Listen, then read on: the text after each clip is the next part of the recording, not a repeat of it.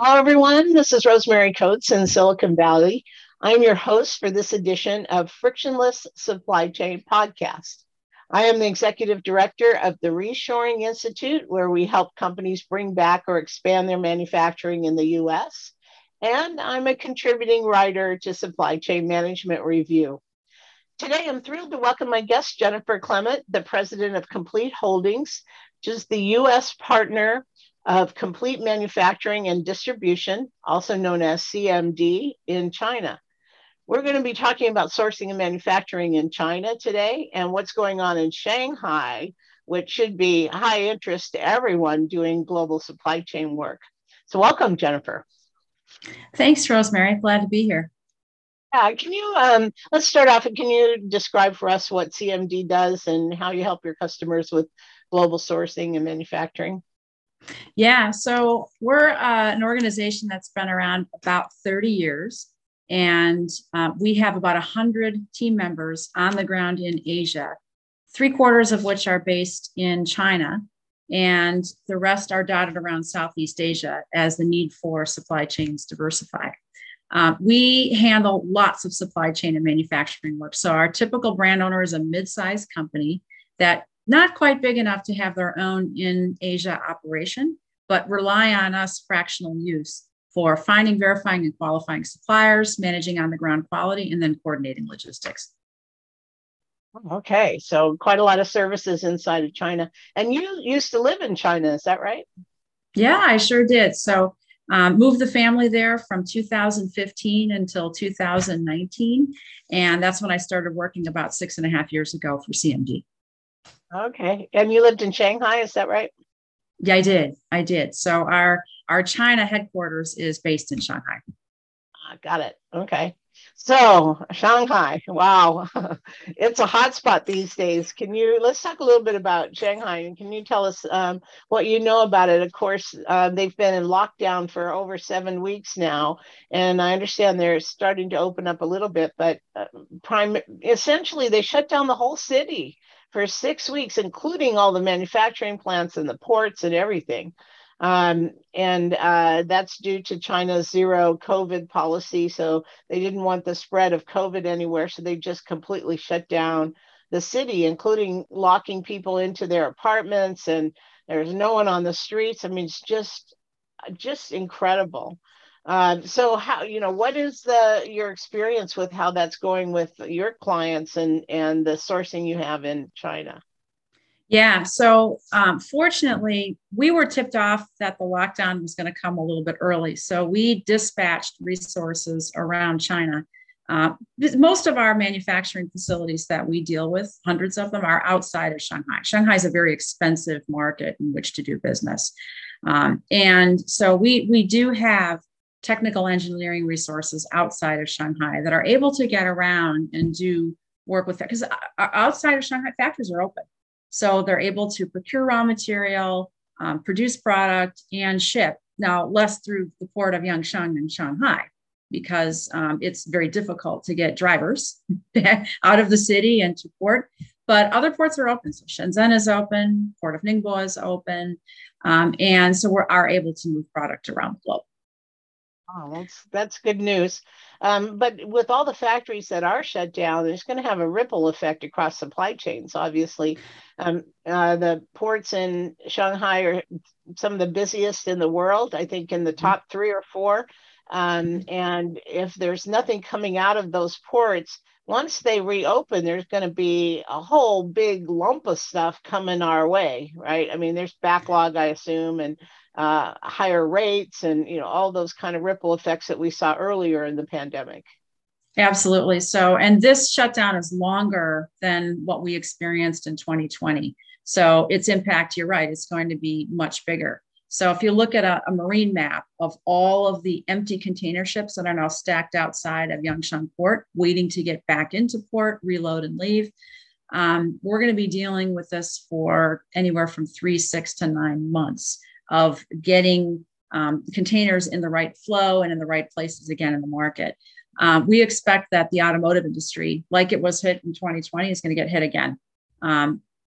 Related to chip shortages, part shortages. The industry is so globalized Its goal, of course, is to move from just in time to just in case and regionalizing those manufacturing supply chains, but that takes time. That takes more than a good 5 to 10 years of good, solid sourcing work to make those supply chains light up and alleviate some of the challenges we're seeing now. But for now, we live in a very global economy, and it's going to take months for those part shortages to ease up. So if you're looking to buy a new car, get on a waiting list now.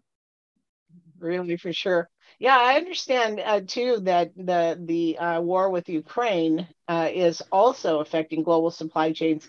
Neon, for example, which is an essential gas that's used to produce semiconductors, is primarily sourced through Ukraine, and there's going to be a global shortage of neon, therefore a shortage of semiconductors on top of the current shortage, and on and on and on, which is going to affect global supply chains for the next several years, from my understanding. Yeah. Another good example is palladium. So little known commodity. It's a difficult to source element. And about 40% of the world's palladium comes out of Ukraine and Russia. And it goes into things like the semiconductor industry. It goes into catalytic converters. So we're going to see a ripple effect for decades, not just on shipping and logistics challenges like we just talked about, but material supply. When you combine Ukraine and Russia together, they are number one in several categories, including, just was taking some notes on this the other day, combine Russia and Ukraine, number one in world production of wheat, processed nickel, fertilizer, natural gas, industrial neon, as you just mentioned, and palladium. So they're number one in the world. So think of the industries that are going to have to innovate and retool. So catalytic converters, for example, we were just talking about, there's hope that new elements can take over, but we're talking about design cycles that are going to take years through the system. Yeah, that's an interesting point, because I have clients who are currently redesigning their products to avoid the sole source products that are giving them a lot of heartburn these days because of the pandemic and shutdowns and so forth. And also, attempting to dual source products now, not only in China, but in other areas across Asia and Mexico primarily. But holy cow, I mean, as supply chain professionals, we understand this ripple effect from the beginning of raw material production, wherever it is in the world, all the way through, the kind of production you would see in China, the more sophisticated manufacturing, the machining, all of that stuff, all the way through to consumer products. And then with this port shutdown and reopening, we're going to see a whole flood of products coming to the U.S. and again have this backup situation in our ports.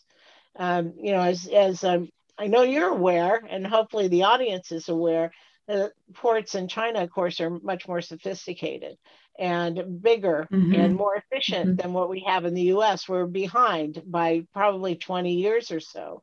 And so it creates backlog on our end because we can't process those containers fast enough. So we're going to have shortages, stuff on the water for weeks. We're just not going to be able to get consumer products or cars, or this is going to last for quite some time, I think.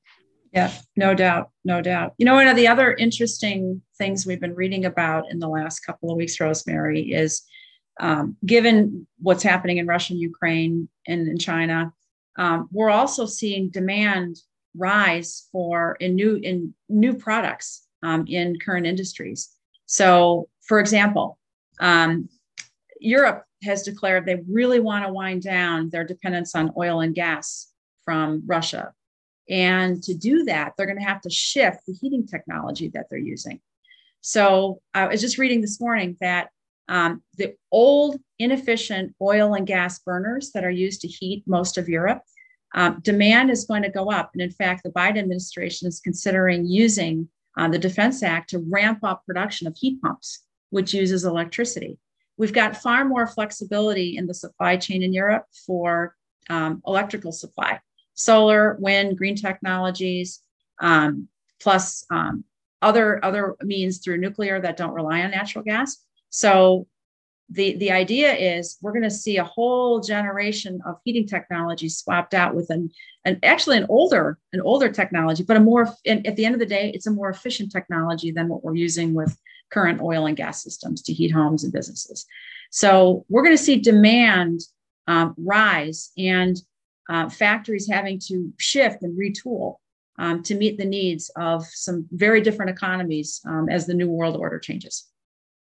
I've never ever lived through anything like this before. The kind of disruption and chaos in supply chains globally is just unbelievable, and really is going to require a lot of professional expertise with really key supply chain people who are forward thinking and strategic thinkers to solve some of these problems, because they're going to go on and on and on, and we need to think about our global supply chains differently. So we know also from, as I mentioned, I run the Reshoring Institute, and we know that a lot of companies are bringing manufacturing back to the U.S. or considering their global strategies, maybe a China plus one strategy or a China plus two other countries strategy, hopefully including the U.S. But an awful lot of companies are also deciding to stay in China, or at least keep majority or part of their operations in China.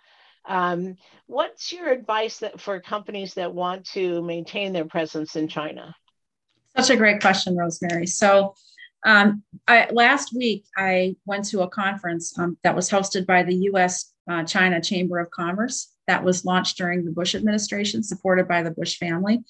And the panelists, fascinating panel, 3 companies that are doing lots of business in China. So they make products here in the US, in a Western market, and sell in the East. And their in China for China strategy is production locally to avoid some of the logistics challenges that we've been talking about. All 3 of them, very, very bullish on taking the long view, looking at long-term growth in China. Big market. It's grown very, very quickly, large and growing consuming class, and a very strong and stable and growing business base. So if we think broadly and think long-term past the pandemic, China is going to be a growing market for many years to come. And certainly for the 3 industries that I saw represented, one in metallurgy, one in industrial dust collection systems, interesting niche, and another woman in Green Bay, Wisconsin, who's making pet food in Wisconsin. And now 80% of her exports are shipping into China. Wow. Yeah. Wow, so amazing. all 3 of these companies see China as a long-term growth strategy so in China for China production is strategic to their business. Now, for companies that are pure export, producing in China and then serving demand elsewhere, again, we're going to see slow change to regionalize those supply chains closer to where the customer is located, exactly as these 3 companies have done, and they're in China selling in China strategy. Yeah, we call that local for local. So manufacturing in your local region or your country. So manufacturing, say, in the U.S. to serve the U.S. market, in China to serve the Chinese market. And I think you can't ignore the growth rates all across Asia. The pandemic, of course, disrupted some of that, but we were essentially talking about 14 or 15% across Asia in growth markets, because there are so many people moving into the middle class, and the demand for all kinds of products as a result of that is just skyrocketed. It's important to consider that, and we do too at the Reshoring Institute. We help companies with their strategies, their global manufacturing strategies, which generally is more than one country. So hopefully the U.S. and then plus at least one other country, and possibly 2 or 3. So it's pretty interesting change in strategic direction from what we saw 20 years ago, when everyone just wanted to go to China, and that was the end of story. So yeah. So we're seeing a couple of things that came to mind as you were talking. One is the amount of foreign direct investment in China from all over the world, investing in China for production and distribution in China was the highest on record in 2021 at $176 billion. So no other year has topped it. And so we do expect, because it's a big growing market, that's going to continue to increase. Yes, lots of challenges and hiccups this year.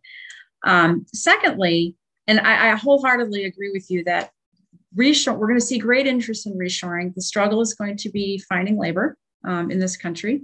And there also will be challenged also with certain pieces and parts that are highly specialized, that are, for example, made in China, lighting assemblies. Shenzhen and Guangdong, huge region for LED and creation of lighting systems. They have some of the most highly automated, very sophisticated plants in the world. It would take a long time to replicate that sophistication outside of China. So chances are, even if we, the desk lamp that's sitting on my desk today, even if we assemble that in the US, we're probably going to bring in the LED lighting kit from highly specialized, highly automated factories like what we see in Shenzhen for lighting. Yeah, for sure. So global supply chains are definitely integrated, and there's no stopping that. I mean, it's in some cases impossible to source everything domestically, and we shouldn't, I think, be thinking that way either.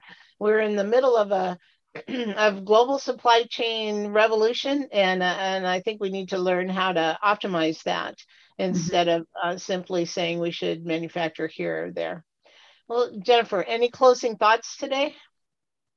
Yeah, so you mentioned it earlier, Rosemary, the need for supply chain diversification is intensifying. I'm amazed at the number of small and medium-sized companies that are so dependent on one supplier, where 90% of their production's in one factory, and for that factory, 90% of that factory's business is that customer. So all kinds of reasons why looking at it, as you said, an N+1 strategy is sound business.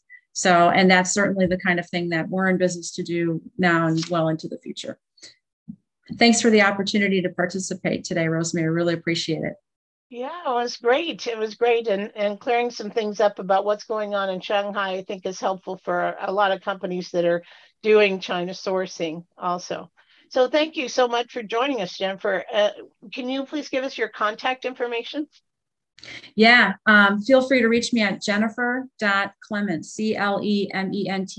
@CompleteMad, MAD for manufacturing and distribution.com. Great. Thank you so much. And you can listen to more podcasts on supply chain management reviews, The Frictionless Supply Chain, or wherever you get your podcasts. And you can reach me, Rosemary Coates, at rcoates@reshoringinstitute.org, and visit our website at www.reshoringinstitute.org, where we publish all of our research on manufacturing in America. And of course, visit Supply Chain Management Review online. Thank you. Have a great day.